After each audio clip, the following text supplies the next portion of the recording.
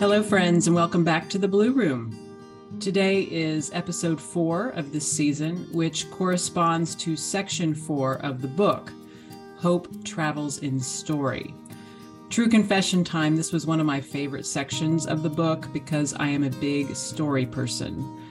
I like the idea of hope not being about mindset or attitude or predictions about the future, or maybe not being primarily about those things, but rather hope lurking in the narratives of our lives, the ups and downs and triumphs and setbacks. And when I planned this episode, I knew I wanted to talk to one of my favorite storytellers, Patrice Gopo.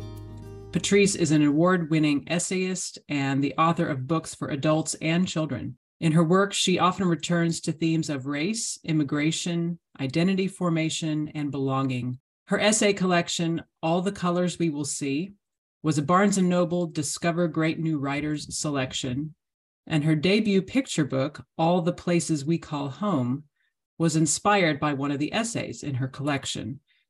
When she's not writing, Patrice hosts the podcast, Picture Books Are for Grown-Ups Too, because she believes in the power of stories to help build connections between people. Patrice lives with her family in North Carolina, where she enjoys walks just after dawn and thinks a perfect day ends with ice cream.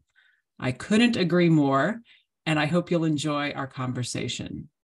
Yeah, absolutely. I would love to share. So actually, very recently, I put a little tagline on my website to kind of introduce myself. It's something that's been a work in progress. And so my tagline that I have on my website says, telling lyrical stories that celebrate joy, expand understanding, and foster compassion. And Ooh, love it. Love it. Thank you. Thanks, Marianne. I was really happy with that too, because I do feel as though over the years, little by little, I've been kind of moving towards this phrase, but it hasn't quite emerged until very recently as I've taken in the body of my work because, well, you know, I write in multiple areas. I write essays for adults. So I had an essay collection that came out about 4 years ago, All the Colors We Will See. And I actually will have another essay collection that will release in the fall, so in the autumn of 2023.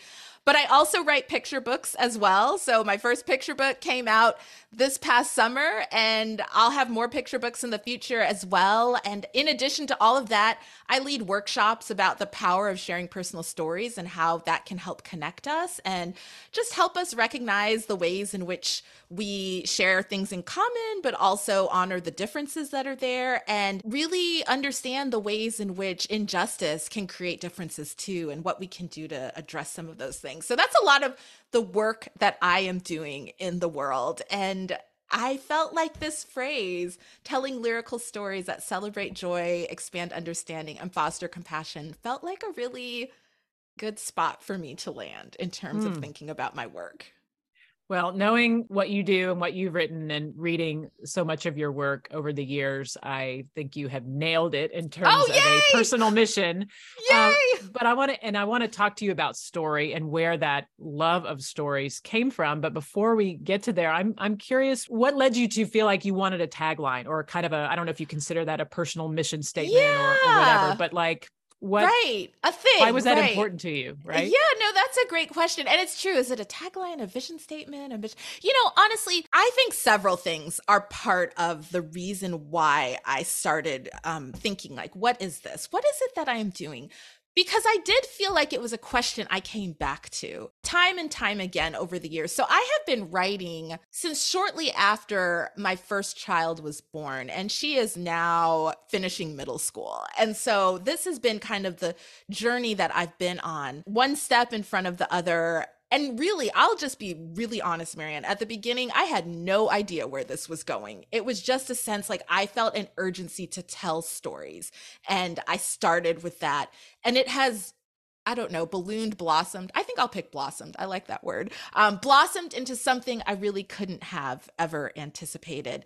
But I think part of the reality is with each kind of step forward, I have started thinking, well, where is it? Where is all of this headed? Not so much that I had to figure that out for sure, but almost more so to help me figure out, well, what are the things you do, Patrice, and what are the things maybe you don't do? I think it was kind of that sense of helping me to discern that process more.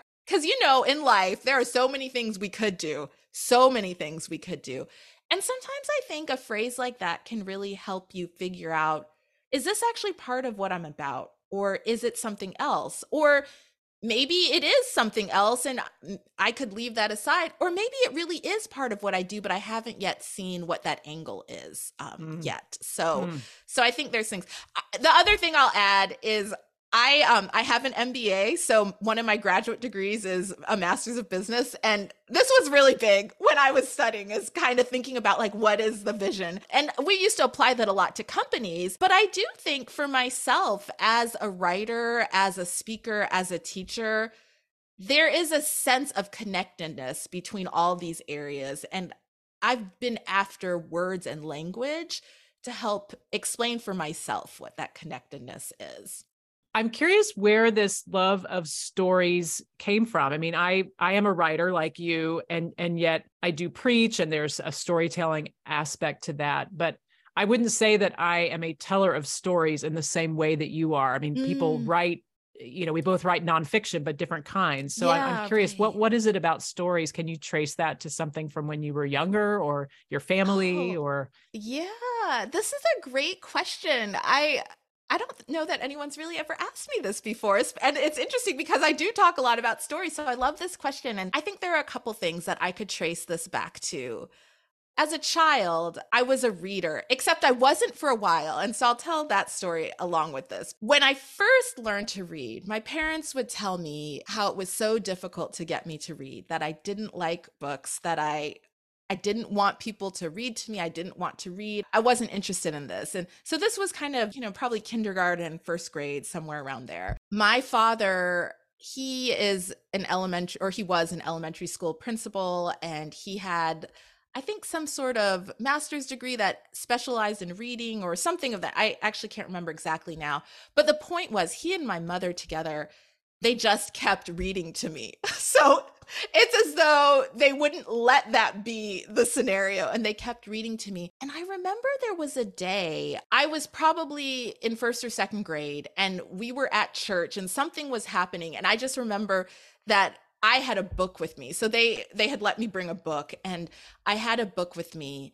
And I think it was actually Charlotte's Web that I had with me. And I remember being on the chair in church and reading the story. And it was as though 1,000 things people had been pouring into me suddenly clicked.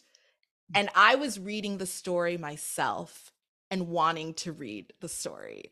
And I think that was the beginning of Patrice is a reader. And so I just started reading everything I could, and I would read all sorts of stories. And that was a big part of my journey, is that Patrice always would have a book with her, and she was always reading stories. And I loved stories. There are so many stories that I loved reading. I have multiple books from my childhood that I saved for my children who are not as interested in those titles as I was, as they found their own, and that is totally fine. But I've held on to some of them. But one thing that I think is really true is that when I look at the stories that I read and I look back, there was very rarely was there an example of a family like mine, an example of a character like mine. That just was very rare when I was growing up, that I would find stories like that. And so I think in a sense, it almost felt like I love stories, but I am missing from the stories.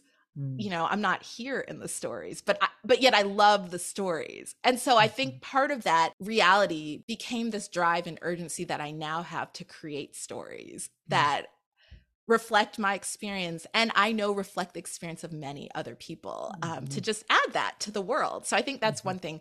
The other thing I'll say too is my father used to make up stories a lot. So he would tell us these little made up stories about how something came about or why the world works in such a way. And they were just these like funny stories that he would make up in the moment.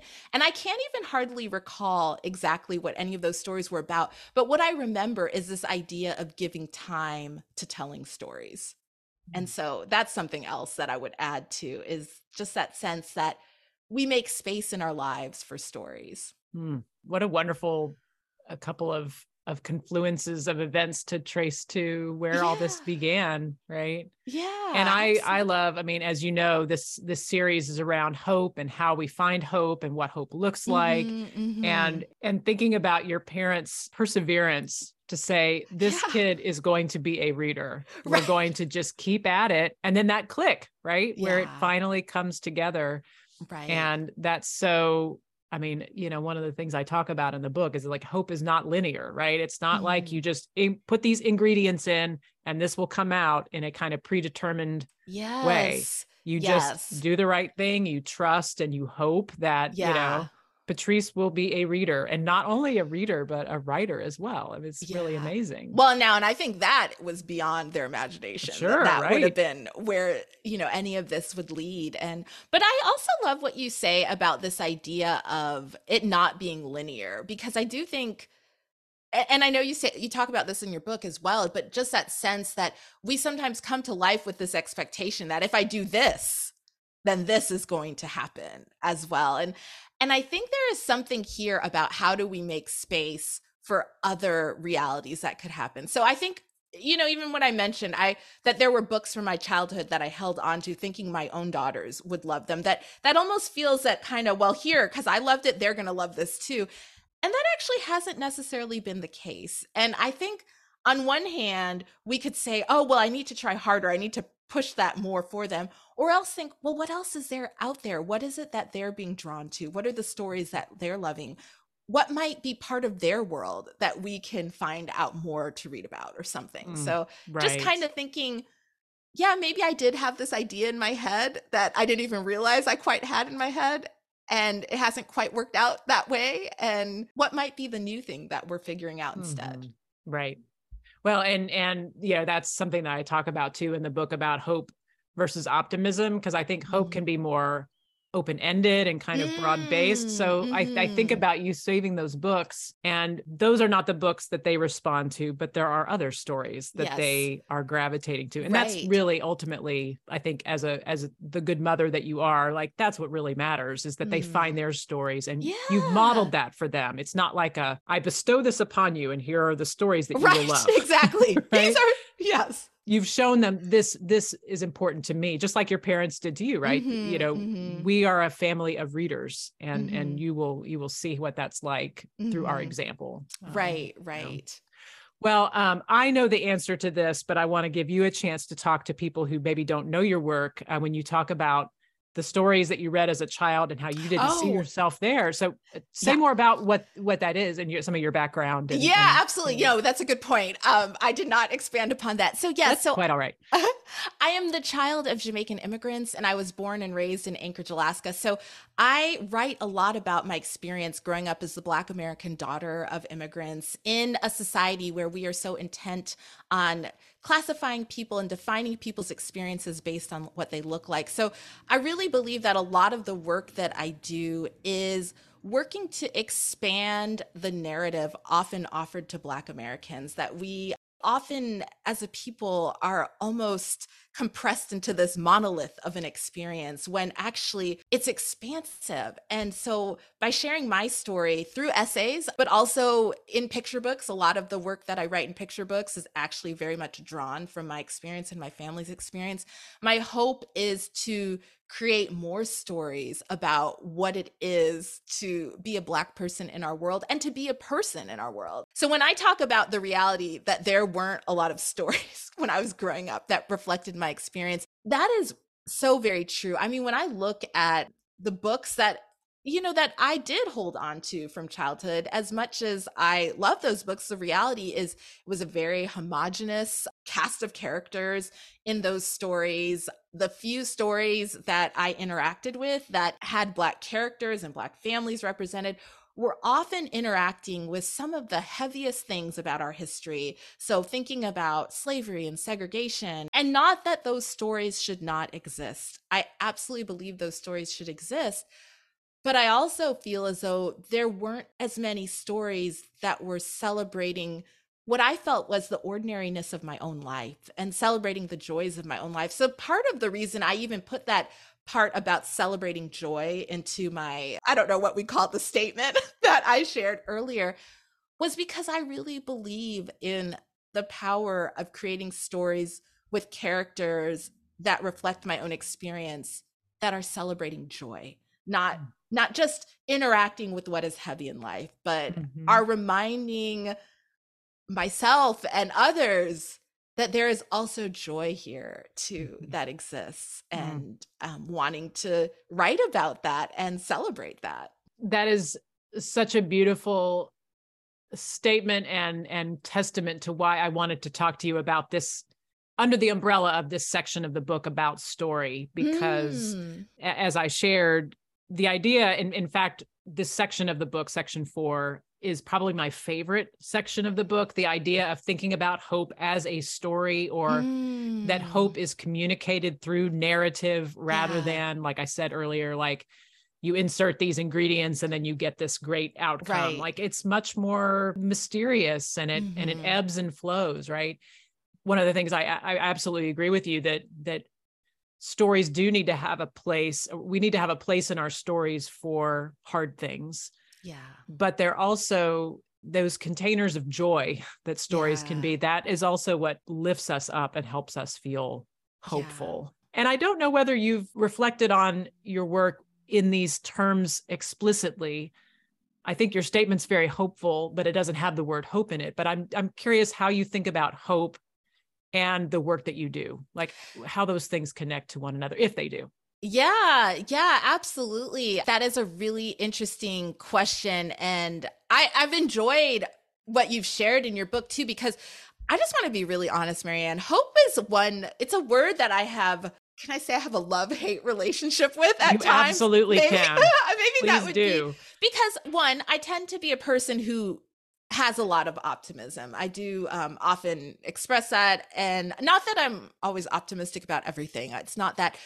But at the same time, I also have felt as though, as you have expressed already, optimism is not the same as hope. Like there's something that's somewhat of a disconnect. I also think, as a person who writes a lot around racial identity, race relations, things of that nature, I just feel like as a Black woman, people are often asking me, where's the hope? Where's the hope? And I think sometimes that feels just exhausting, to almost feel as though I need to figure this out for you and explain to you where this is. And it's almost as though where I find hope, if you don't agree that that's where hope exists, then there's no hope there. And so I feel as though there's these tensions that I swim in when I think about this word. And yet at the same time, I think about my upcoming essay collection that's going to be out in the autumn. And the theme of that essay collection is an exploration of absence and the ways absences exist in our lives, and what we do in the midst of absences. And I think absences can take on many forms. Absences can take on the form of loss. They can take on the form of maybe disappointments, desires we had for our lives that have been unmet, or maybe desires we didn't even realize we have. I mean, I think there's so many forms of absence, even physical absences, the destruction of communities and things of that nature. So all these things are different kinds of absences that I'm exploring in this. And my collection, I wouldn't say it's offering any sort of answer, but I think what it's really reflecting on is this idea of, what does it mean to continue in the face of absences? And I think the act of continuing feels hopeful to me, that we're acknowledging this loss, this pain, and yet also choosing to, I guess, as we talked about earlier, take the next step or take another step. Maybe it's not even the next step. Maybe it's just another step. I think that for me feels hopeful. I will say broadly, when people do ask me about hope, though, one thing that I do share is, because of my faith, I believe I do write with a redemptive arc. So there is something within me that believes that somehow within all these stories, redemption exists. Now, that doesn't always mean it's going to just have this beautiful ending. And I mean, we can see that there's so much injustice, Marianne. There's so much injustice in the world, and hard things that are not being resolved, that, they are not being resolved. And yet I think when it comes to my writing, I can still see that there is this like thread of redemption that exists in my words. It's so beautifully expressed. And I appreciate so much your comments about this kind of renewed, since the death of George Floyd, the murder of George Floyd, this kind of renewed desire and work towards, more of a racial reckoning around our country's legacy. There's been a lot of, like, let us not put so much of a burden on people of color to do the educating. And as you're talking, I'm realizing that we also put a big burden on people to be the, give us the inspiration, right? Right. And usually in a way that like ties it all up in a bow. I think about even after the shooting at Mother Emanuel, the expression of forgiveness was so swift and so in many ways, just, it was beautiful to see. And also I found myself going, it's okay to be really angry and not, if it was sincere, that then, I don't question it at all, but I also go, there needs to be reparation, and reconciliation doesn't always happen so quickly. Right. I guess is maybe my, my point, but yeah. Anyway. And I think, and again, I also want to say, I don't want to speak for anyone else about when or how people choose to forgive, but I do think sometimes in situations, what happens is there's almost an expectation placed upon Black people that you need to forgive. And so I think, how do we navigate that tension of people's genuine desire to forgive, which I think, let us honor that with the reality that, as I said earlier, Black people are not a monolith, and making space for the fact that not everyone is going to feel that and want to do that. And we need to allow for that. We need to allow for the reality of multiple expressions in aftermaths of anything. Yeah. Sort of like you were saying about your own stories, they have this arc, the redemptive arc, but that is, from what I'm hearing you say, it's something you hold lightly enough not to sort of force fit. Right? It's like, this can't not be a part of you, what you share, because of your own kind of spiritual convictions and that sort of thing. But the story has a life of its own, I guess. Exactly. Yeah, absolutely. I think that is absolutely true. And so I think for myself, it's important for me to just honor that, because I think at times there will be other voices from the majority culture who want me to conform these stories into a way that makes them feel better in the aftermath of what I've shared. And I think one thing that I feel strongly is, I am not telling stories to make you feel better.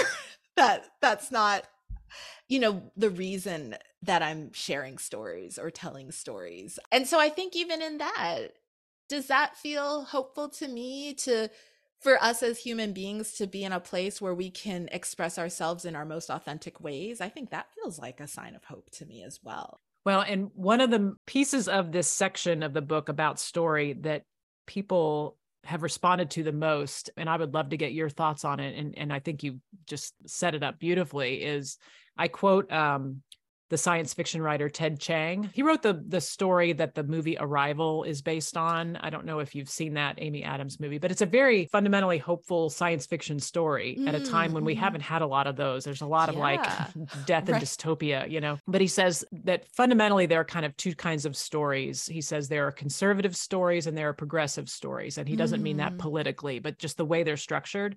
Yeah. So conservative stories, the world starts out as a good place and evil intrudes and then is defeated. And then the world returns to being a good place again. So you kind of go back to Eden kind of idea. And then progressive stories are, the world starts out as a familiar place.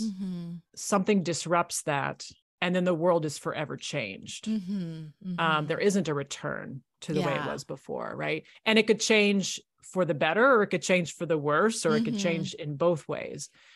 And as you're talking about our capacity to be transformed, I thought, well, that what you're describing is a progressive story, right? Where it's not like everything's restored but Yeah. we have grown and we have capacity that we didn't have before, or whatever it Yeah. might be. But I'm curious, as you think about the stories you've written or the stories that you've lived in as a person on this earth and a child of immigrants and one who grew up with the experiences that you had, have you seen conservative or progressive stories, or what your response is to thinking about Yeah. those categories? Yeah, absolutely. So I have a couple responses, and hopefully I'm going to remember as we're talking. But the first thing that strikes me is that idea of a conservative story. I feel as though that's going to appeal to a lot of people who feel that the world is generally working well.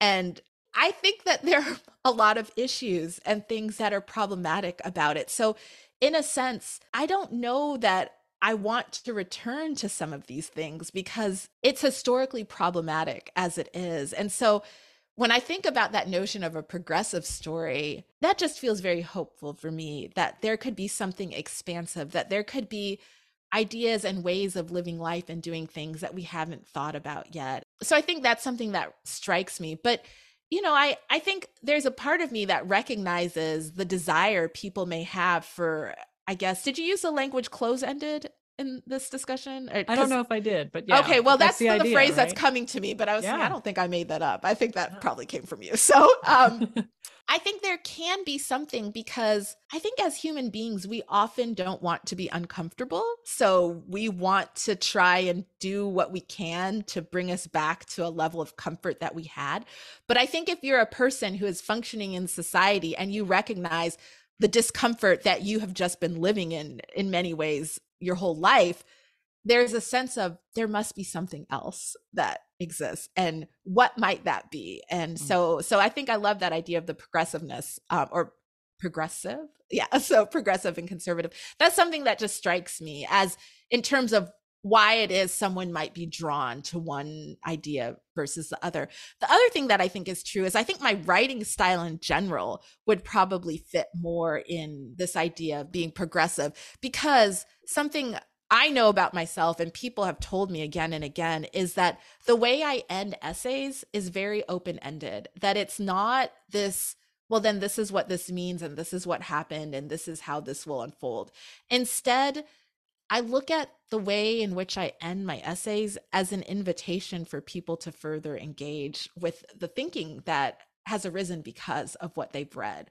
Well, what does this now mean? And it says, hey, you get to be part of this story too, that as you continue to think on this, you're now actually part of this journey as well. And so I think that also really appeals to me, that it almost feels as though to write in that way, to create stories in that way, it can become something more communal, or more of a conversation, or more of something that is dynamic versus static, I guess, would be a way of thinking about that. Thank you so much for joining us in the Blue Room. Many thanks to Patrice Gopo. Please visit www.patricegopo.com to learn more and connect with her newsletter, subscribe to her podcast, and more. You can also check out my website, mariannemckibbendana.net. And if you liked this podcast, please subscribe, share, rate, and review. I'm Marianne McKibben Dana, speaking to you from Reston, Virginia, the ancestral land of the Manahoac people. This podcast was produced and edited by Mel Dana. Thank you, as always, for listening. Steady on.